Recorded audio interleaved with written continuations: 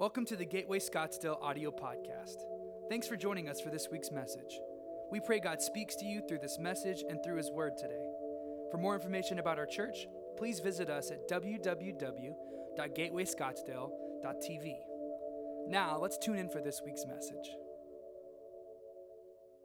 We are in the middle of a series entitled Needy by Design.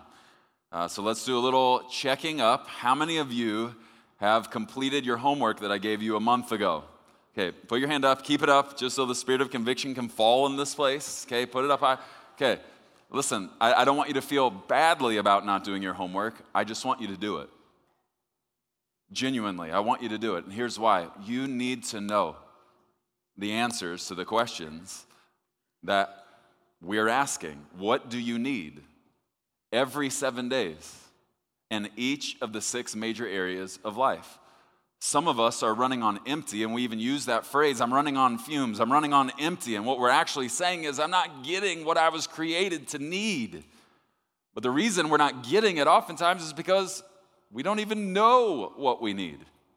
We know some of the things we need, but when I went through this exercise, what I call the 7-day survival guide, I had no idea I needed some of these things. And then it just energized me in a way that I haven't experienced before as I started to look for those things and to live in such a way so that I can make sure I was getting them. And in this series, we're walking through each of the 6 major areas. And we are moving from, of course, we started with the spiritual, and then last week we talked about the emotional pillars. This weekend, we're talking about all of our favorite topic. It is the physical area of our lives. We're talking about the physical pillars. And I'll go ahead and give you the 3 major physical pillars in Scripture: rest, diet, and exercise. So you can already be squirming, so you can just not like where we're going already. But I promise you, Scripture's going to help us all understand not just how important it is to take good care of the body God gave us, but how beneficial it personally is for us to steward the one physical body that God gave each of us. We're going to go through a lot of Scripture, but I want you to hear my heart. If you battle in this area, just like in all of the other areas, I'm going to say the same thing. I don't want you to feel like there's a spotlight on you. I know some of us might say, well, I feel like this is the one where everybody's going to know that I struggle. At least if I struggle financially, no one's really going to know. Okay, this really isn't about what everybody notices. This is about what God created you to need. So I don't want you to get caught up in, oh, people are thinking about me right now, or they're looking at, no, they're not. No, they're not. The Holy Spirit's speaking to them, not about you, okay? So liberate yourself from the thoughts of others. Can you do that? And you just concentrate on you and the Holy Spirit and what the Holy Spirit's saying to you about you. But I want you to know I'm going to walk through this as gently as I possibly can. I'm going to try not to preach this because I don't want at any point, I don't want you to feel like I'm doing this to you. Because if you battle in this area, it's okay. Number one, there are seasons in life. And you may just be battling or struggling in this area in this season. It's okay. And we're not the kind of church, I don't want everyone to look like me or sound like me or dress like me. We're all, if you look at Pastor Brad, our senior executive pastor, and you look at me, he and I are shaped differently. I'm shaped a little bit weaker than he is. And when people come up to him, they're like, oh, hey, you work out. When they come up to me, they're like, oh, you don't. It's okay. It's okay. We come at all shapes and sizes. But I want you to understand, this message really isn't about the appearance of your body. This message is about the condition of your body. So don't fixate on the appearance when what we're talking about and what I believe the Holy Spirit's trying to speak to you about tonight is the condition of your body. And yes, I intentionally am preaching this message the week of Thanksgiving. Some of you are thinking, couldn't you have waited till next week on this one? No. We're talking about it this week. And listen, there's nothing wrong with a celebratory meal. There is something wrong when you can't tell a difference between a celebratory meal and an everyday meal. There's nothing wrong with a celebratory meal. Listen, I'm going to put all of you to shame with how much I eat on Thursday. And then I'm going to take a really good nap. So don't feel like we're not talking about don't celebrate, don't have, great family dinners. We're not talking about that. We're talking about stewarding your body, all right? 1 Corinthians chapter 6, verse 19. For those of you who might be thinking, Preston, you have no right to talk to me about my body. It's my body. So just move on. Okay, unfortunately, that's not what Scripture says. Let me show it to you. 1 Corinthians chapter 6, verse 19. Don't you realize that your body is the temple of the Holy Spirit who lives in you and was given to you by God? You do not belong to yourself. I do not belong to me. For God bought you with a price. We know a very, very high price. We just celebrated that price, the death of his son. So, because of this, you must honor God with your body. Now, if I were to take this passage and formulate a one-liner, not that describes the whole passage, but really describes the heart of this passage towards the end when it says, so you must, because of these things, you must honor God with your body. Here's the one-liner I would give you. The Spirit-filled life involves a self-disciplined body. The Spirit-filled life really and truly does involve a self-disciplined body. Now, I gave you the 3 pillars. Let's jump into the first one, all right? I'm going to jump into the one that I struggle with the most in this season of my life. I'm not doing well in this area. I'd love for you to hold me accountable when you see me. We're just going to jump right into the hard part for me. Point number 1, rest. This is one of the 3 major physical pillars. Now, some of you might be thinking, and let me help you understand to whom this point is really being given to. This point is not being given to or is not for the person that when I say point number 1, rest. This point is not for the person who says, yes, that's what I'm talking about. I've been telling people I need more rest. Okay, you need to know something. The chances are very high you already rest too much, my friend. Point number 1 is actually for the type of person who the moment they heard the word rest, they sense the Holy Spirit do this with the face.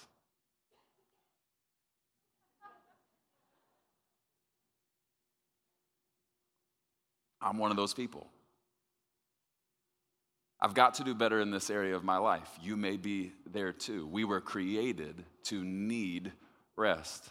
Matthew chapter 11, verse 29, Jesus says, take my yoke upon you. And I love this next part, and learn from me. As Christ followers, that's what we're called to do, to learn from him, not just to follow him, to learn from his example. He says, learn from me, for I am gentle and lowly in heart, and you will find rest for your souls. If you take his yoke upon yourself, if you learn his rhythm of rest, his cadence as a Christ follower, Scripture says we will find rest for our souls. Mark chapter 2, starting in verse 27, Jesus says, the Sabbath was made to meet the needs of people. Watch this next part. Not people to meet the requirements of the Sabbath.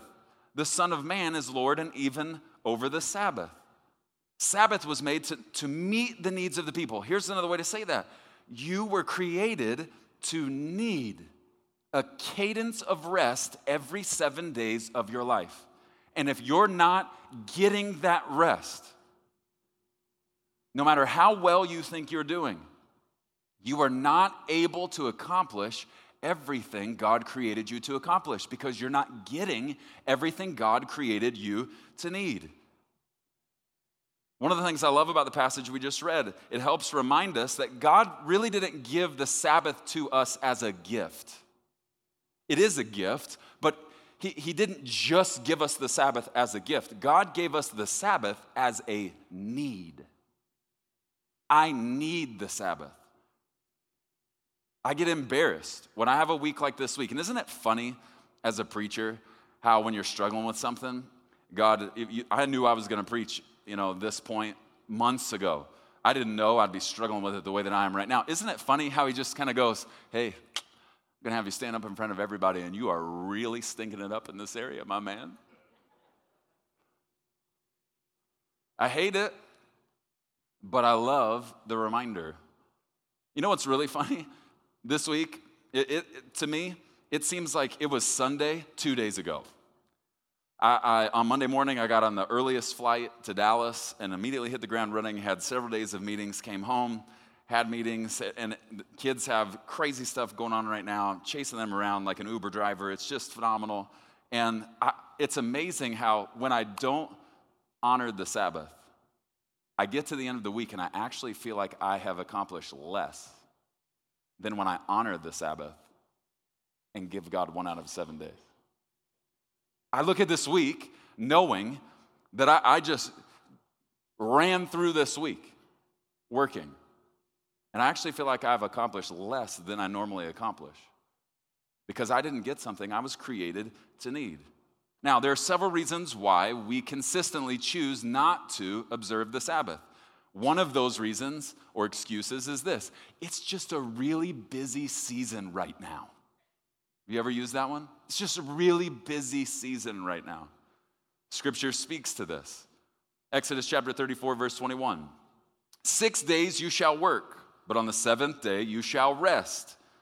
In plowing time and in harvest time you shall rest.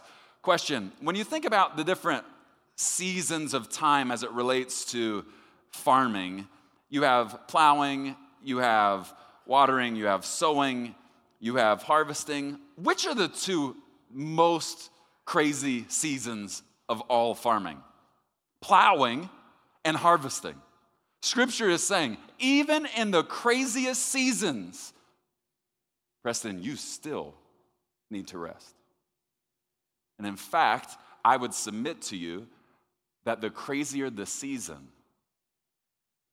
the heavier our need for the Sabbath really is.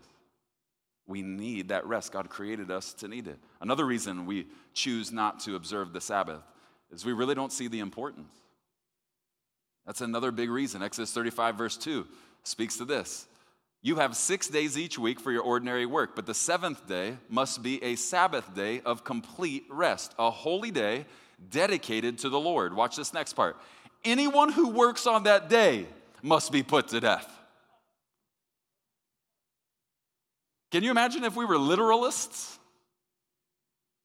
You would all be charged with stoning me right now. Some of you might enjoy that. Hopefully not. Only 49ers fans would think like that. We'll have altar ministry time at the end of the service, and if that's you, just come pray with somebody. Here's another way to say what we just read. Anyone who works on that day must be put to death. We get the burden for this. Here's the way I would say it. Death is no different than a restless life. Might as well die. I was created to need this, and if I'm not getting it, I'm not able to do all that God is asking me to do. Now think about this. God, our divine employer, not just our Heavenly Father, our divine employer for whom we work. Everything we do is unto the Lord. Our employer says, I need you not to work 7 straight days every week of your life for the rest of your life. I need you to hit the pause button 1 out of every 7 days, and I need you to make that my day. It's just you and me. I don't need you to work. I don't want you to work. It's not good for you to work. I want you to rest, and I want you to be with me. Doesn't that sound like an awful employer? He just sounds like a slave driver, doesn't he? He set it up so that a part of our week was designed to meet the need of rest in his presence. Isaiah chapter 58, verse 13 helps to calibrate us to understand the mentality we are to have. The Sabbath isn't just a requirement, and so if you see it as a requirement and you just do it blindly and with no heart in it, you're not fully understanding the beauty of the Sabbath. Look at what Isaiah chapter 58 verse 13 says. Keep the Sabbath day holy. Do not pursue your own interests on that day, but enjoy the Sabbath and speak of it with delight as the Lord's holy day. Honor the Sabbath, don't just observe it, honor the Sabbath and everything you do on that day, and don't follow your own desires or talk idly. What would it look like if you had many weeks where you passed on the Sabbath? And God comes to you and says, hey, you're dropping the ball in this area. And I want you to reestablish this in your life. And you look at God and you say, well, I'm just trying to give you my all. I'm just trying to do my best. And I'm just trying to get ahead. You're calling me to these places and I'm trying to get there. And I need more time. I wonder if God wouldn't look you in the eyes and say, is that really the reason you're skipping the Sabbath? Is it because you're trying to honor me? Because I've asked you to do this, and if you're not doing it, you're dishonoring me. One of the things I love most about the Sabbath is that every 7 days, I'm not just created to rest in his presence. We are created to go into his presence on the Sabbath, to be with him and to be reminded, I can't do this without him. The Sabbath isn't just about rest, it's also about calibration. Now, you might be thinking, what does rest have to do with my physical body? A lot. A lot. Have you ever seen what a 7-year-old child looks like when they skip nap time? It's what some of you look like on Monday morning. Tired, grouchy, lethargic, frustrated. Did you honor the Sabbath last week? Did you honor it this week? Are you getting what God created you to need? Rest is a big part of being physically healthy. Here's the second physical pillar. Diet. Diet. Look at what Genesis chapter 1 verse 29 says. Then God said, look, I have given you every bag of Cheetos, every tub of Bluebell, every dozen corn dogs throughout all the earth and at every state fair. And I have given you all of the cakes, brownies, cookies for your food. Now that may be what the Message translation says. If it is, some of you are like, I'm buying that translation. Isn't it interesting? In the very first chapter of the Bible, God goes on record and he says, look, I've given you every seed-bearing plant throughout the earth and all the fruit trees for your food. I don't know if you've ever tried to, and I'm not trying to come down on your diet, all right? I'm not trying to get you to be out of balance. The burden I believe the Lord gave me to pass on to you is the burden for balance. Not excess or extreme, okay? Not too much or not too little, balance. And when we talk about eating in a more clean fashion, have you ever tried, there are plenty of 30-day diets out there, where you really eat cleanly. And has anybody ever tried that before? Okay, here's another way to say it. Have you ever cut junk out of your diet for a couple of weeks? Here's what you'll find. And ask people who have done this. You will feel more energy and you will see more clearly. Just about everybody that I've ever talked to that goes on some type of diet where they eat more cleanly, they eliminate the junk, myself included. What you'll hear them say is, man, I just feel so much energy. And I just feel like my mind is so clear and sharp. Okay, do you want to know why? Do you want to know why that happens? Here's why. Genesis 1 says, because you were created to run on this kind of food, not this kind of food. Cheetos are not a good pre-game meal before I come preach a sermon. Have a protein bar. Have juice. I know what's good for me. I know what gives me energy. Some of you might feel a little lethargic, and it's really not as much your fault as you think it is. You may think it's just because, well, I'm just a little bit out of shape or this or that. Listen, oftentimes it's simply because of what we're putting into our bodies. I'm not telling you need to go on a Daniel fast for the rest of your life. Although, read what happened when Daniel fasted, and he was healthier than everybody else. I'm asking you this question. Do you give yourself whatever you want whenever you want it? If you crave Oreos at 11 o'clock at night, who wins? The one who owns your body? Or you?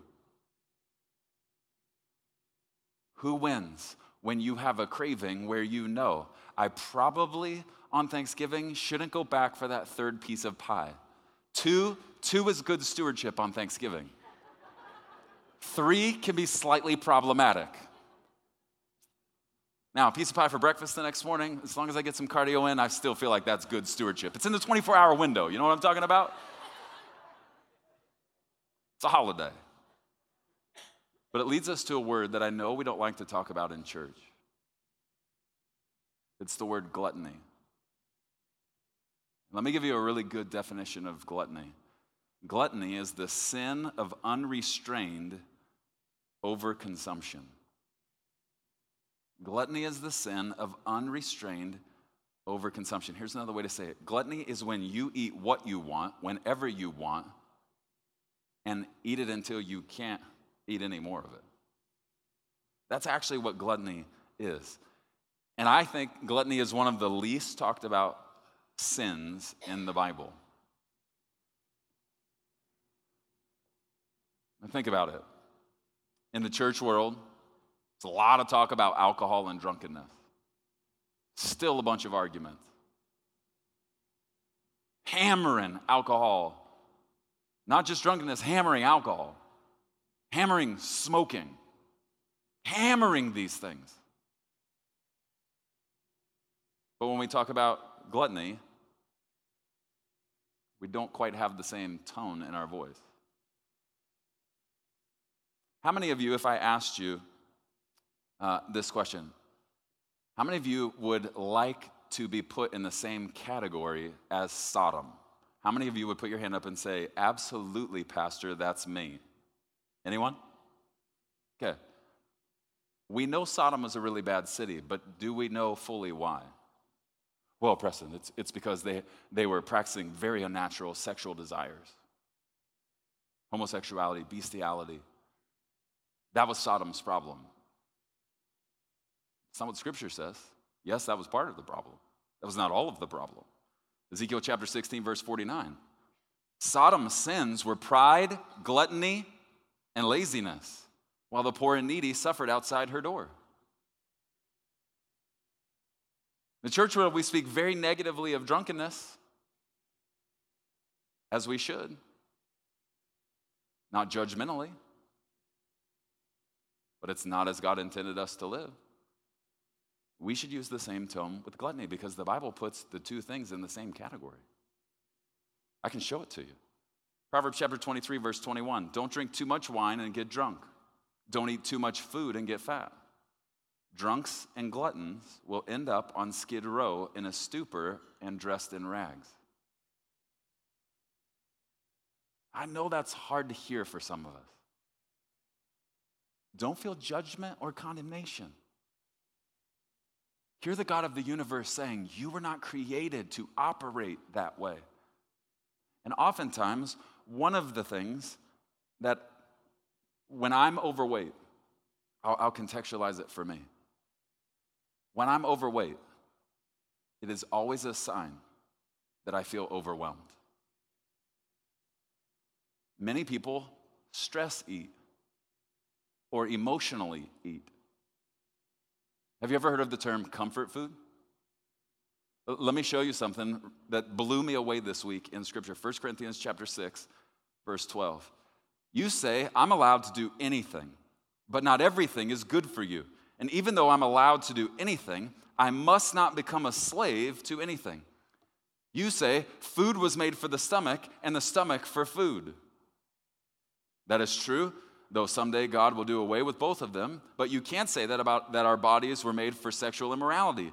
They were made for the Lord, and the Lord cares about our bodies. Okay, look at this. This is true. That statement relates to verse 13. Food was made for the stomach, and the stomach for food. Let me throw this in as a little curveball. Food was not made for the heart. It was made for the stomach. It was made to receive energy, not comfort. Here's how you know. There is no verse in all of the Bible that says food is our comforter. The Holy Spirit is our comforter. And I wonder how many times as Christians we choose to be comforted by food rather than receiving the comfort from the Comforter, capital C. Well, Preston, I'm reaching for what is close. The Holy Spirit is closer.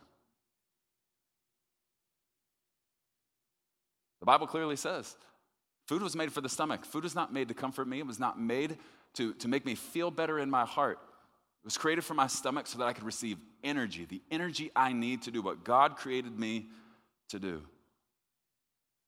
Now, in Isaiah chapter 22, there's a phrase that I want us to talk about because some people may adopt a philosophy. And that philosophy is, hey, listen, Pastor, everybody goes at some point.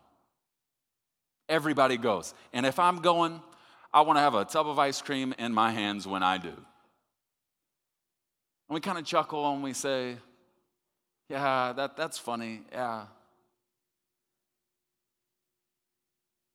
It might seem funny, but it isn't godly. Let me show you a part of where this comes from in Isaiah chapter 22, verse 13.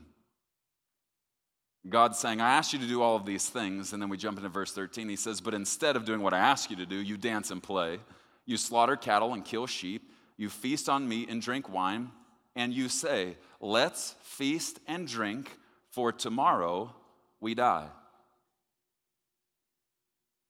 Let's feast and drink, for tomorrow we die. This is a dangerous mentality. Now listen, there's nothing wrong with food and fun, but if it gets in the way of you reaching the goals God created you to reach, that food and that fun has become a hindrance, not a help. It's not helping you any. You might be thinking, well, Preston, I have heard you in past messages say that your hero is Solomon. And I don't know if you remember one of the things Solomon is most famous for. In Ecclesiastes chapter 8, yes, I'm fully aware, verse 15, so I recommend having fun, because there's nothing better for people in this world than to eat, drink, and enjoy life, or be merry. Yes, he did say that, but he did not say, for tomorrow we die. He said there's nothing wrong with enjoying. But here's one of the ways I know Solomon's not saying, I think it's okay just to eat and eat and eat and eat and to celebrate and to celebrate and to celebrate and to celebrate.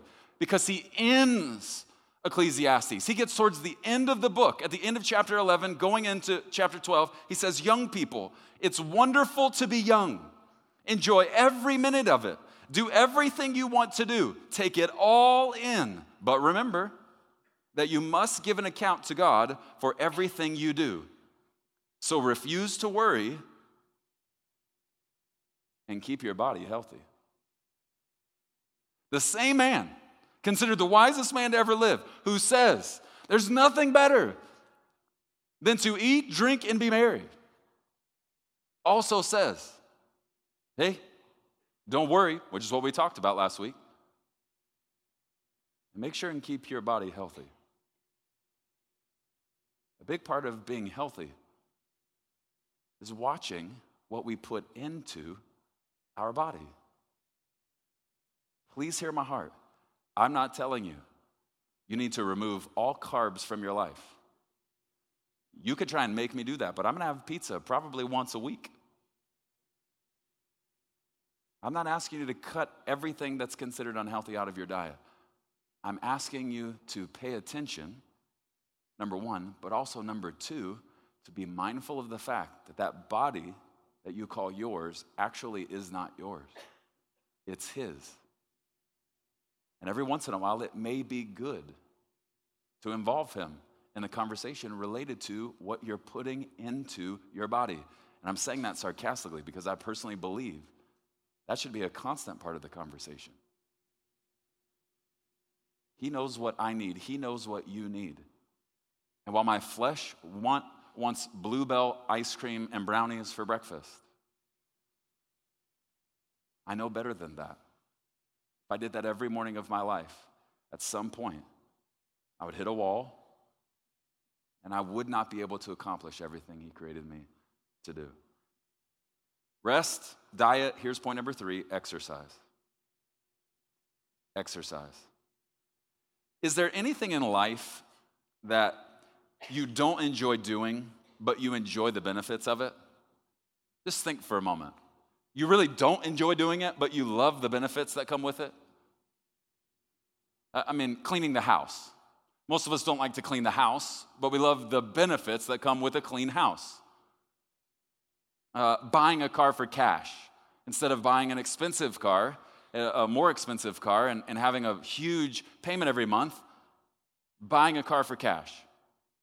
It's not something you may want to do, but the benefits of not having a car payment far exceed what it feels like to drive a better car. Okay, there are lots of things in life where we may not enjoy doing it, but we love to reap the benefits. Okay, exercise is one of those things for me. I actually don't like working out. And I know I'm probably not supposed to say that to you. I know I'm probably supposed to stand up here and go, working out is amazing. Well, it's not the worst thing I've ever done. It's not a root canal, but it's definitely not a trip to the beach. Think about this for a moment. I don't work out. I'll contextualize it to you. You don't work out because you like to. You don't work out because you love to. You work out because you love you.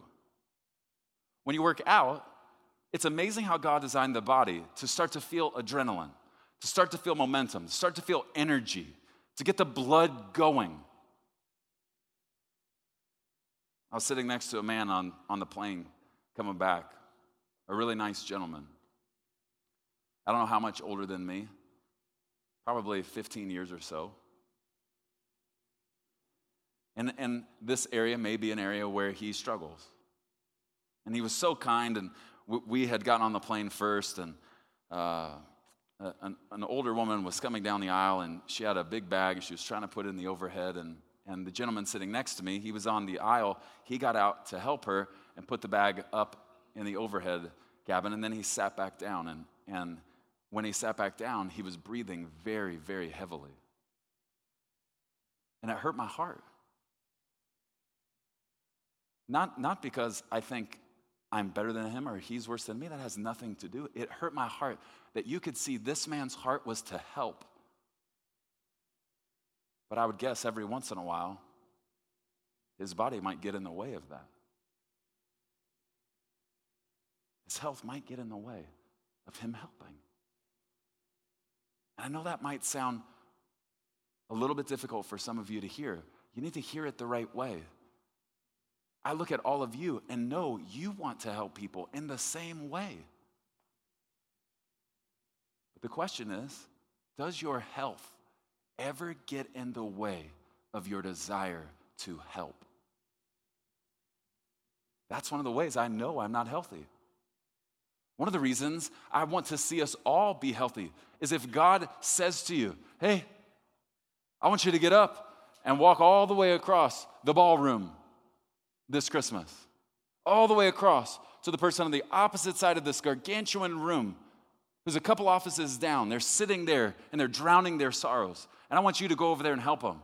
I want you to be able to walk across over there, not be winded, to get over to the person, to bless the person. But we all know when I arrive somewhere winded, I don't arrive there fully mentally. I'm a little tired. I'm a little off. It seems so small. I'm not telling you you need to go to the gym every day of your life.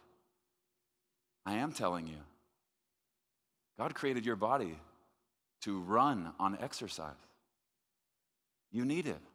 And even if exercise for you at this stage of your life is simply getting up and having a little bit of coffee and reading the paper and then going with your spouse and just walking around the neighborhood a couple of times, that's fantastic.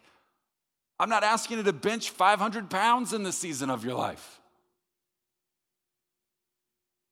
Just asking you to steward the body God's given you. Now, without realizing it, there are two passages in Scripture that I think some people use as an anti-exercise theology. They don't even realize it. 1 Timothy chapter 4, verse 8 is the first one. Physical training is good, but training for godliness is much better, promising benefits in this life and the life to come. But Preston, physical exercise is good, but spiritual exercise is so much better. That's where I've chosen to spend my time. Here's the second one. 1 Samuel chapter 16, verse 7. But the Lord said to Samuel, don't judge by his appearance or height, for I have rejected him. The Lord doesn't see things the way you see them. People judge by outward appearance, but the Lord looks at the heart. If there's a part of me that uses that as a reason not to care about my health, that's not theology. That's lunacy.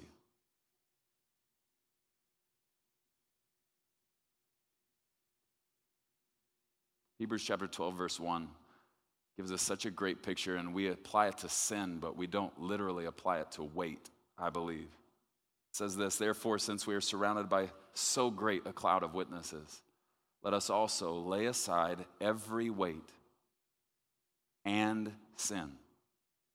I think sometimes we read that and we really believe it says, let us also lay aside every sin. But literally translated, every weight and sin, which clings so closely, and let us run with endurance the race that is set before us. If your calling was the equivalent, and I don't know if the camera can follow me over here, sorry. If your calling in life was the equivalent of moving from this line right here all the way to the end of the stage and back, here is my heart, and I believe it's God's as well, that you would be able to literally, the moment he says go, take off. You always have to touch the line. That's the rule.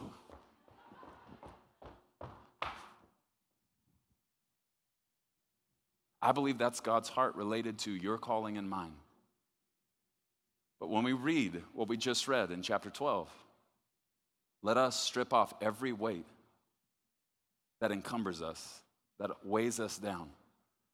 Let me give you a picture of what that looks like, and it does apply. Listen, when the Bible says every weight, it doesn't mean some of them or most of them. It means every weight. Not just the things that emotionally weigh you down, the things that also physically weigh you down. And here's my heart. Riley, come here for a sec. What concerns me when we don't take our health seriously, when we could run without hesitation in the calling that God's given us, but when we take on extra weight, let me show you how crazy it looks. Now, we're going to pray that I don't hurt myself trying to do this, okay? Because I'm trying to just prove a point, all right? I'm going to take this off because I know I'm going to rip my jacket if I don't. Let me show you how crazy this looks. You just saw what it looks like with no unnecessary weight to run in your calling. Let me show you how crazy it is to take on extra weight and try and walk in this calling God's given you. You ready for this, sunshine? Okay. I don't want to stay in this position very long, okay? Okay, jump on. Come on, let's go. Oh, okay, all right. This would have worked a lot better when she was 6. Okay, here we go. You ready?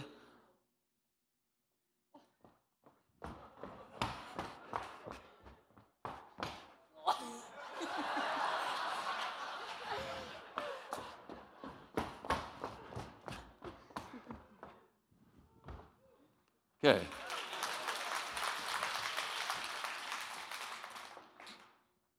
Which way looked easier?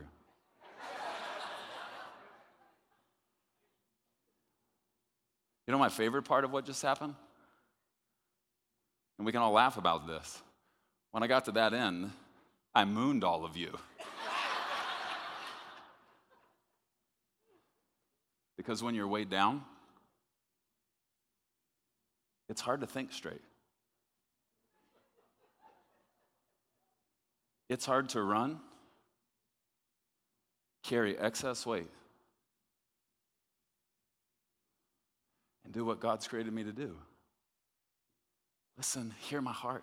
This has nothing to do about skinny and fat. Nothing. One of the things that has always bothered me is people will look at me and go, man, you're in such good shape. They don't even know when I'm out of shape. I do. I know when I'm not healthy. And it's not based upon my look. It's based upon the condition of my physical body, how I feel physically. I'll show you one last scripture and we'll be done. 1 Corinthians chapter 9, verse 24. Don't you realize that in a race, everyone runs, but only one person gets the prize? So run to win. All athletes are disciplined in their training. They do it to win a prize that will fade away, but we do it, we run for an eternal prize. So I run with purpose in every step. I'm not just shadow boxing. Paul says, I discipline my body like an athlete, training it to do what it should. Here's another way to say it, training it to do what it was created to do. Otherwise, I fear that after preaching to others, I myself might be disqualified.